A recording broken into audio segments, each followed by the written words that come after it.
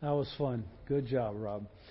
Hey, a couple things. One, there are seasons to ministry that we get to experience together when Rob was talking about us being family.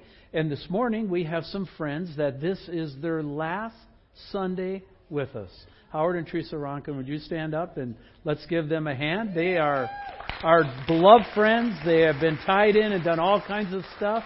And they are heading to Idaho, okay, down in the Boise area. And they're going to be leaving this week, right? So the Lord is taking them in a new direction. So I just wanted to have them stand up, and you can hug on them on the way out. Thank you, guys. You can sit down and do that. Second thing is, I don't know if you followed the wildfires in California, but they're pretty bad, right? 50,000 homes just told, just go, get out. Okay, so if the winds stop, it probably won't be that bad, but it's got the potential to be a disaster. So we're concerned about that. And then as we come, again, as Rob said, we want to invite you back tonight, celebrate. It'll be a lot of fun. And one of the things that I need your help with is you could help us. So many of you have started giving, which is really cool. And you've just started, but you haven't filled out a card, right? So Diana has no idea how to track that, so we don't have any idea how to put a total up. So if you could just help us, there's cards on. Would you just fill out a card and drop it in the offering box so that we can kind of tally that up? That would be really helpful for tonight. So I'm going to thank you for doing that ahead of time. All right? So this morning we're to take a break from our series on the Gospel of Mark. We'll come back to it next Sunday. But this morning we're going to focus instead on 2 Thessalonians chapter 3, verses 1 through 5. If you're new or if you're visiting this morning, you may be wondering what all the excitement is about. Well, the excitement is this is our 20th anniversary as a church. And we've had a lot of fun this year celebrating that. Some of the highlights were on August 25th, we did the celebration in the park. And we just had a big family reunion. And it was a fantastic day together. And then on September 29th, we celebrated a family meal here. At that juncture, we were 20 years and 3 days old. All right, so we've actually crossed the 20-year barrier, and we're there. And so that was fun. And then Friday night, this just past Friday night, we held a night of worship, and it was gorgeous. Yeah, if you were here, we're going to do more of those. Man, that had something to it, and it was really, really special. So that's been really good stuff leading up to this. And then tonight we're going to be gathering to celebrate our commitment to move the mountain, which is our capital campaign to speed ahead our future and the gospel in the area. And so if you're new or visiting, you've come at a really important time in the life of our church. Just over a year ago, about a year and 2 months ago, I was looking for some inspiration. You know how you kind of hunt around and kind of trying to find something that puts words to it. I was looking, if you will, for a thought or an idea that would capture our minds and hearts and actually inspire us to keep stepping in faith and believing that God can and will work some miraculous events for the praise and glory of His name here in Mill Creek. And sometimes that can get old or we can forget about that. And this passage in 2 Thessalonians caught my attention. And so I ran it by our elder board at the retreat last year, and the response was incredibly favorable. They said, "Wow, that's incredible. That's impressive." And then based off that response, we moved forward with a faith, the idea of accelerating the Move the Mountain campaign that we talked about, and it found favor with the congregation. And the target that's found in 2 Thessalonians 3 is that the key phrase here is that the gospel would speed ahead and be honored. Those two components, speed ahead, gain ground, in other words, and then be honored. We took that verse and made it our theme verse for the campaign for Move the Mountain. So let's begin with a little introduction of the books of Thessalonians, of which there's two. So there's 1st and 2nd Thessalonians. And just a little backstory why these books are special to me. My first Bible study that I ever attended, and I won't tell you what year that was, all right? But it was on the book of Revelation, and I had never been in a Bible study before. I had never heard of the book of Revelation. I didn't know anything about it. I walked in, and they're using all these weird names for these other books. And one of the books that they talked about was this Thessalonian thing, and I had no idea what a Thessalonian was. Okay, I thought, is that an actual word? And later I learned that a Thessalonian was a person who lived in the town of Thessalonica, which is an ancient city in Greece. And so I was just like, wow, that's pretty incredible. Just to get an idea of where we're at with this, let's take a look at a map, because this all happens during Paul's second missionary journey. So there are 3 missionary journeys that Paul was on. This is the second one. And you can see the path. And basically, if you start in Jerusalem and then he goes up to Antioch and then Tarsus, and then you see Derbe, Lystra, Iconium, Antioch, and then he cuts across. And the reason he cut across to Troas is that he wanted to go north, but the Holy Spirit wouldn't let him go north into what was then called Bithynia, or south into what was then called Asia. Isn't that amazing? That was Asia. We think of Asia as being way more east than that today. But when he was in Troas, he had a dream, a vision that night, and there was a man over on the other side of the water, over on Macedonia, calling out in the dream to him and asking for help to come and bring the gospel there. And so Paul determined that was the Lord talking to him. And so they set sail. They go west. He lands in Neapolis. You can see it up on the map there. Then on to Philippi. Philippi is pretty famous. Philippi is where he preached the gospel. And then he and Silas wound up in jail. They were beaten for the gospel. That's when they were singing hymns. Remember at midnight, and the earthquake happened, and all the jail cells were open. And the jailer, thinking that all the prisoners had escaped, knew that would cost him his life, so he was going to fall on his own sword. And Paul says, no, it's all cool. We're here. And then later, the jailer and his entire family came to know Christ. So a pretty famous event there in terms of the New Testament, what was going on that the Lord was doing at the time.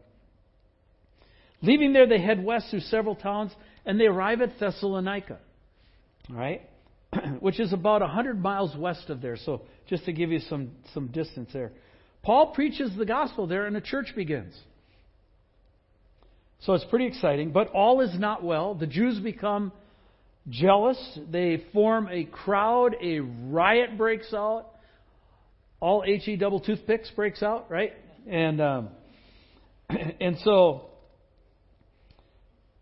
Paul is shipped with urgency out of town, and they end up 50 miles west in this town called Berea. The Bereans, Scripture says, were more noble. They studied it closer. They had a great response. And so again, Paul preaches, a church is formed, and things are going really well as far as the gospel is concerned. Until the opposition from Thessalonica comes pouring back in. So they're mad. They're ticked that Paul's continuing this. They come from Thessalonica, which is 50 miles away. So this intent and purpose. You don't walk 50 miles just to walk 50 miles. So they're trucking it. They're serious. Paul's rushed out of town and shipped to Athens and then goes on to Corinth. Timothy and Silas stay behind to help the church and then later join Paul. And it's from Corinth that Paul writes both 1st and 2nd Thessalonians. Right? That's where the book we're going to work out of. So for our purposes this morning, we're going to work from this passage out of 2nd Thessalonians. And it reads like this. It says, finally, brothers, pray for us, that the word of the Lord may speed ahead and be honored, as has happened among you, and that we may be delivered from wicked and evil men. For not all have faith.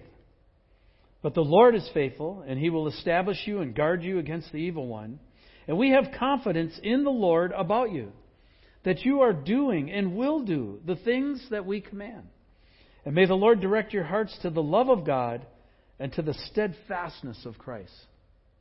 Right? We're going to look at this today. Let's pray before we go into that. Father, we bow our heads, we close our eyes, we bow our hearts inside because we honor you as the great King. And we're here this morning looking at a passage that was written 2,000 years ago in some circumstances that are amazingly similar to what we're going through today.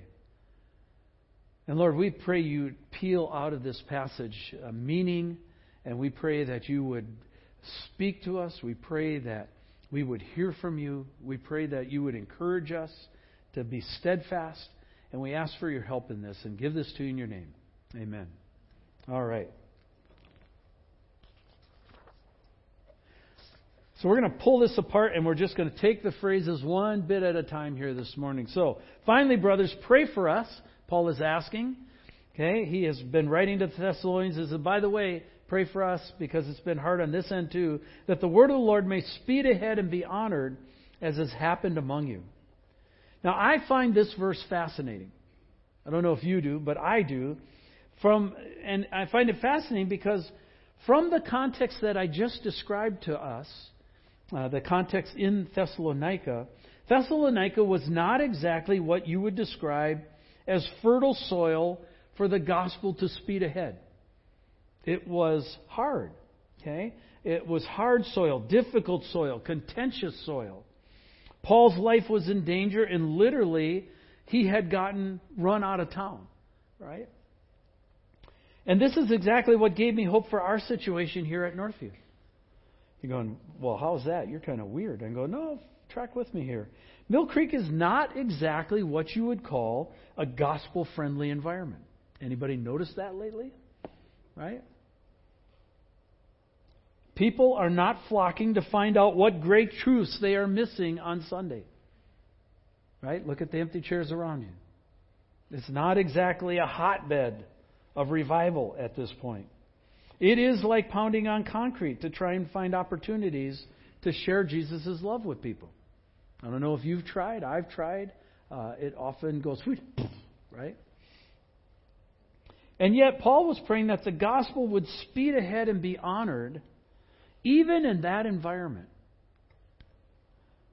Another translation has that it has speed ahead as run swiftly. And the idea there is that the gospel would run to people with urgency. Or the flip idea, that people would run to it with urgency. It's been a long time since we've seen, it's not been since the Jesus Revolution, that we've seen people run to the gospel with urgency. I was talking at men's retreat about the Jesus Revolution, and 3/4 of them looked at me with a blank like, what's that? Never heard of it. I was like, oh my gosh. I realized how whitewashed that has been in our culture, that people haven't even heard of it. But it literally saved our country. Okay? And it was a time when people ran to the gospel with urgency. And the idea here of being honored, that the gospel would be honored, I think that's one of the things that's hardest for us as you go through. I think probably hurts your heart and kind of gets you depressed and down thinking about the gospel half the time, is just that God would be treated the way He should be treated. Right? And when you just keep watching stuff bash Him, you're like, man, that's hard. And this idea of being honored is the idea of holding in high esteem. Some other ways we'd say it would be to held up as what's important, or what's real, what's necessary, what is valuable, or maybe even a better word, what's treasured. Right? Think of what people treasure in their hearts in our country today. Very seldom is it God or His gospel. And so the idea here is that the gospel would be treasured. And here's the kicker that Paul says, as it has happened among you. He's talking to the Thessalonian church, and he says, remember how God worked. Remember what God did among you. Remember how it popped out. Remember that and keep leaning into that. What Paul's saying is that despite all the difficulties that they encountered, and they encountered a ton of it, and so did Paul and the teams that were trying to help them, the gospel had spread in Thessalonica. It had made an impact. There was an anchored, Jesus-believing, Jesus-honoring church there that stood in spite of the opposition and the difficulty. Just like us here in Mill Creek. So the thought that captured me and compelled me was that this verse is a great encouragement for us today. In spite of everything, that we should continue to step out in faith despite what we perceive to be as opposition or resistance or hardness of heart or even indifference. And to believe by faith that God will honor it and speed ahead the gospel. And to believe that the gospel will be honored and treasured in Mill Creek. Wouldn't that be an amazing day when you could walk around in the grocery stores and hear Jesus' name and it wasn't a cuss word? It was shocking to go down to Texas and listen to the openness with which people could talk about Jesus. It was actually startling. And I said to one guy, I said, man, I'll tell you what, I live in a part of the country you could not do that. And they were like, really? It was just foreign to them. But wouldn't that be something? Now, it's not the easiest thing to do to imagine that. Why? Because Paul points out very clearly and had just personally experienced that there were people who opposed the gospel. There were people who were not for that idea. Having just been through several rounds of this, he could speak from personal experience, as could the Thessalonians. Look at what he says next. And that we may be delivered from wicked and evil men, for not all have faith. There were, and we could say equally, and are, people who are very intent on stopping the gospel. There are people who want to shut it down. Paul knew. He knew in Thessalonica and then Berea, one of the reasons they had to put him on a boat and ship him to Athens is he was skipping out in danger of death. Right? His life was in danger. And so this wasn't an idea that he was just conjuring up. This was actual reality for him. Likewise for us today, there are people who would like nothing more than for us to go away. Or at least be quiet. Right? Just shh. They'd like to hush us. Just shh. Stop. So then, if people wish we'd just be quiet and go away, and if it's obvious that we are not filled to capacity on any given Sunday, why take a step of faith to move ahead? Right? It seems rather counterintuitive. And in my mind, it's this simple. Here's my thinking. Track with me, see what you think. But this is my thoughts. This is as clear a picture you're going to get of my heart as I can give. It's not about what people think, but rather it's about what God thinks. That's what came to me as I wrestled through this passage. See, it's God we're counting on, not the culture. We're asking God to do something, not the culture. It's God we're looking to, not to please people, but rather to please Him. We don't ask what's going to please Mill Creek. We ask what would please Jesus. Obedience and faith rarely have to do with what the people around us think or are doing, but rather being keenly tuned to His will for us. And that the gospel would speed ahead and be honored certainly falls within His expressed will and heart for people, right? It's everywhere. It's scattered throughout the Bible. You cannot get away from it in the New Testament. The Gospels are chock full of it. The epistles pound it. That is the whole thrust of what God's after, is that the gospel would speed ahead and be honored. So there's opposition today like Paul's day, but like in Paul's day, there's also help. Let's look at the next verse. But the Lord is faithful. Amen? He will establish you and guard you against the evil one. We know that it's not the people who are the enemy. Okay? They're not the enemy. There's a real enemy who's blinded and deceived people, but that doesn't mean they're the enemy. They may appear, they may sound, they may look like the enemy, but they are not.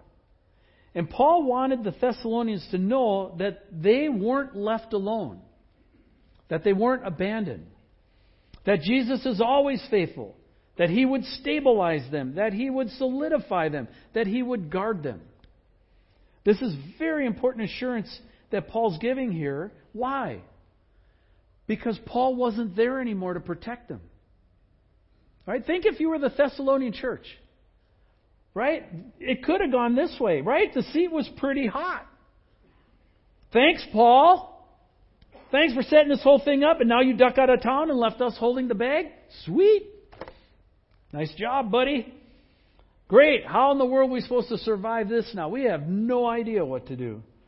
And Paul's answer, and it is the exact same answer we've been giving all the time here, has always been to point them back to Jesus. Look, keep your eyes on Jesus. You know that old hymn, turn your eyes upon Jesus? Look full in His wonderful face, and what? The things of this earth will grow strangely dim in the light of His glory and grace. That's going to be stuck in your head all day now. Good. Okay? See, what Paul was saying is, remember who saved you. He said, I didn't save you. It was Jesus, not I, Paul. He's the one who established you. He's the one who grounded you. He's the one who did the work. I was just the messenger. Don't amp on me. I got taken out. I'm over here. I'm writing you. Stay encouraged. Keep your eyes on Him. He is your strong foundation, not me. He, Jesus, was their strong guardian. And likewise for us, we're looking for what God would have us do by faith. What do we have to do that? Keep our eyes on Him. Both individually, as families, as teams, as a church. And again, He's our protection against the evil one. And as long as we stay under His propitiation, there's that big word. You know what that basically means? Umbrella. Okay? That's a very fancy theological word that means a covering. Or we in the Northwest would understand it as an umbrella. Right? In the Northwest, if it's pounding rain and you got a good umbrella, you're fine. Right? Umbrellas have saved multiple lives of parents during soccer season and football season. They're a very valuable instrument. All right? And so, staying under His covering, we are safe. And then Paul goes into some strong encouragement here. He says, and we have confidence. He says, we have confidence in the Lord about you, that you are doing and will do the things that we command. Many people, when you think of the Apostle Paul, there's a lot of pictures of him, right? They kind of think of him as this kind of hard-wad theologian guy, right? Just belting out truth out there. And he's kind of a rebuker and a striver, and he's a defender of the truth type person. And, great for the gospel. Probably wouldn't want him as your friend, but otherwise he's great and glad God used him because I wouldn't want to be with him kind of guy. But do you know one of his greatest qualities was? It's so easy to skip by it. Because the stereotype of the picture, you almost miss it. But he was a tremendous encourager. Paul knew how to encourage people in very difficult circumstances.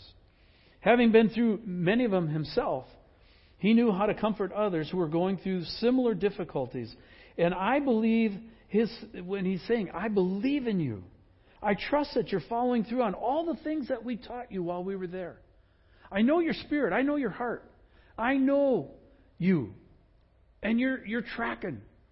You're staying obedient. And I'm really proud of you. Likewise, I was thinking through our history. We've always done faith steps well. From the very beginning.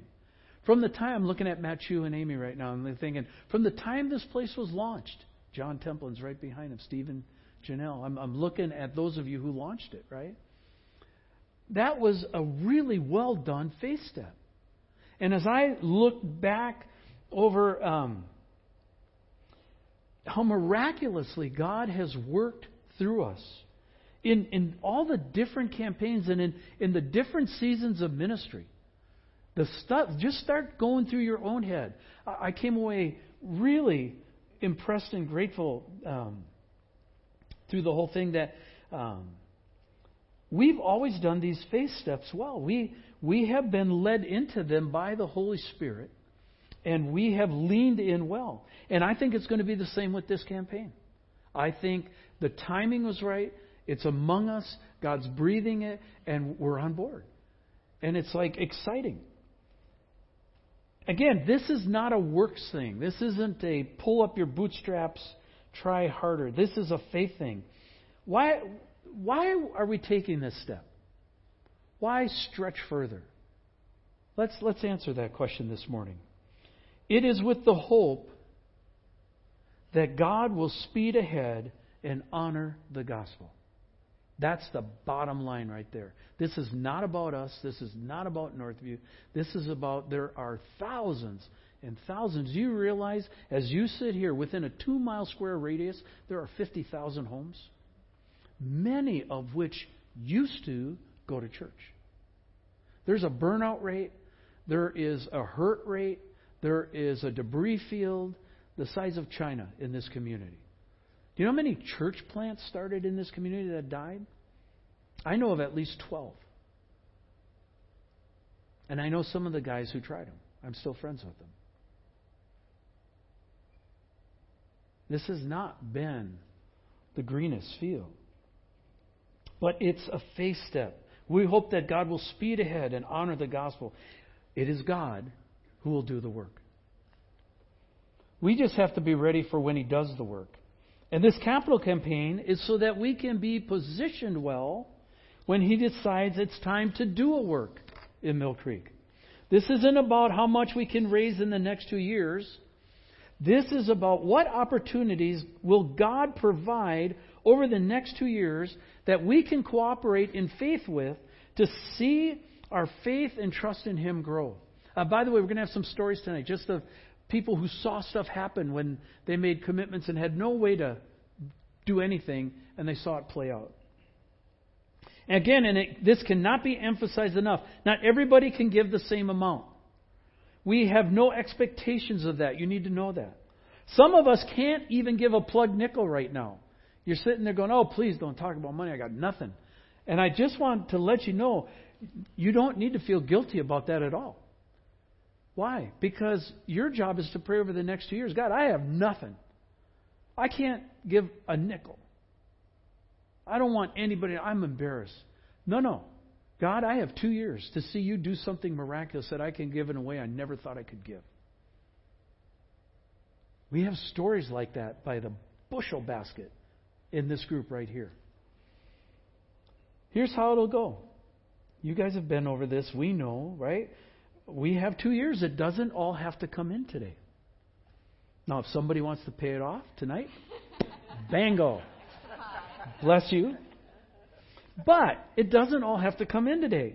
What could God do through this entire body in the next 2 years? Think about that. That's a fresh place to start. That's a great way to kick off the next 20 years. That's a great way to say, what might happen that has never happened before in this church? Too often we get, well, that's it, it's done. It is not done. Jesus isn't done. What could God do through this entire body in the next 2 years? Here's how it'll go. Some will give steady. Some will give occasionally. Some will give one-time gifts. Right? But together, it all adds up. Not everybody can give the same amount, but everybody can be sacrificial. I'm not asking you to do what the person next to you can do. Right? You probably are thinking of some people who you know have more money and you're thinking, man, I can't match that. That is not it at all. What has Jesus asked you to give? That would be a great thing to go home and say, Jesus, you know what? What's our target? Our family. If you're single, what's my target? If you're a student, what could I hit in the net? By the way, we spent really solid time with both the high school and the junior high talking about how God had worked in the other campaigns and the significant things they had done to help that campaign. And we encouraged them to step into faith in 2 things. Number 1, own it. Okay? Make this your church. Don't just let this be dad or mom's church. Make this your church, where you see Jesus do something through you that you really own it. And number 2, how could this help with what God might do in our area high schools and junior highs in the next couple of years? It was fun to talk to them about that. Different amounts, same sacrifice.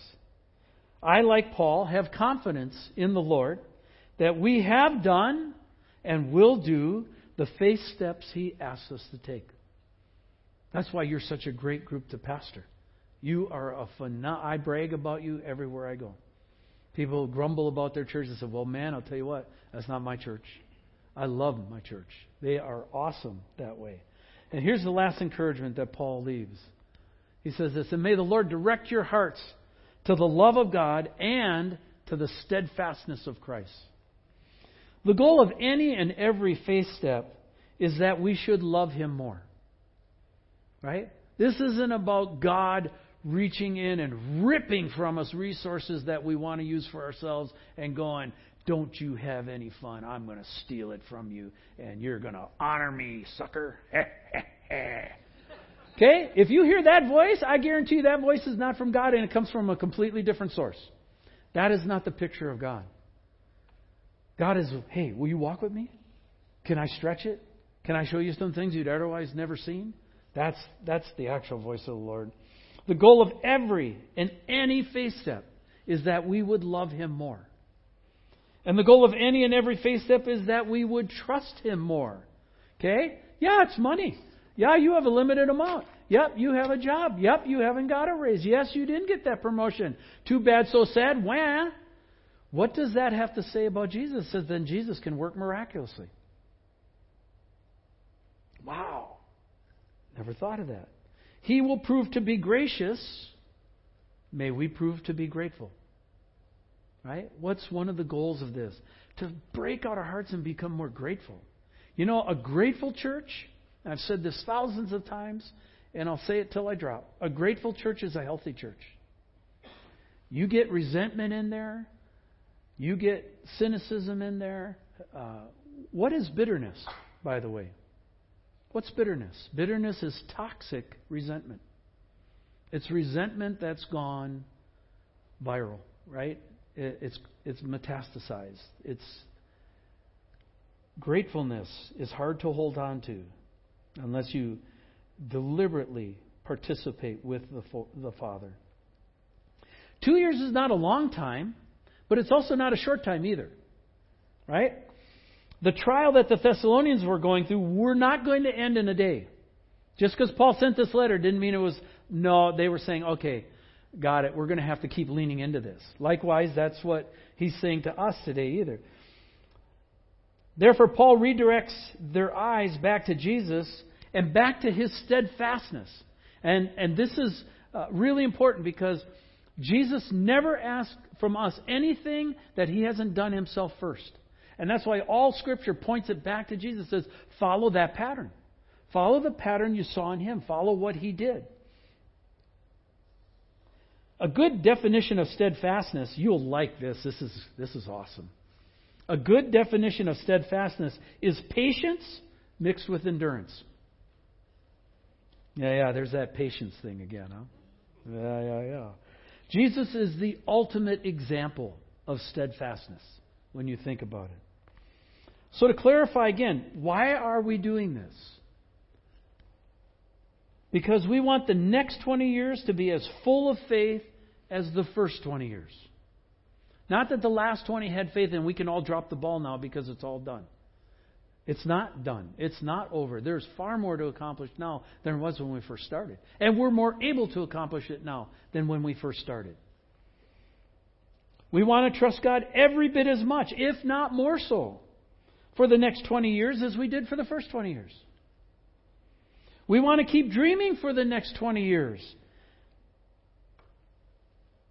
As much, if not more so, than we did in the first 20 years. Think about the dreams that were launched in the first 20 years of this church. Man, it's exciting to walk through that history and to think about it. We want to reach out more for the second 20 than we did the first 20. We have done a lot of things really well. One of the things we're weak on is evangelism.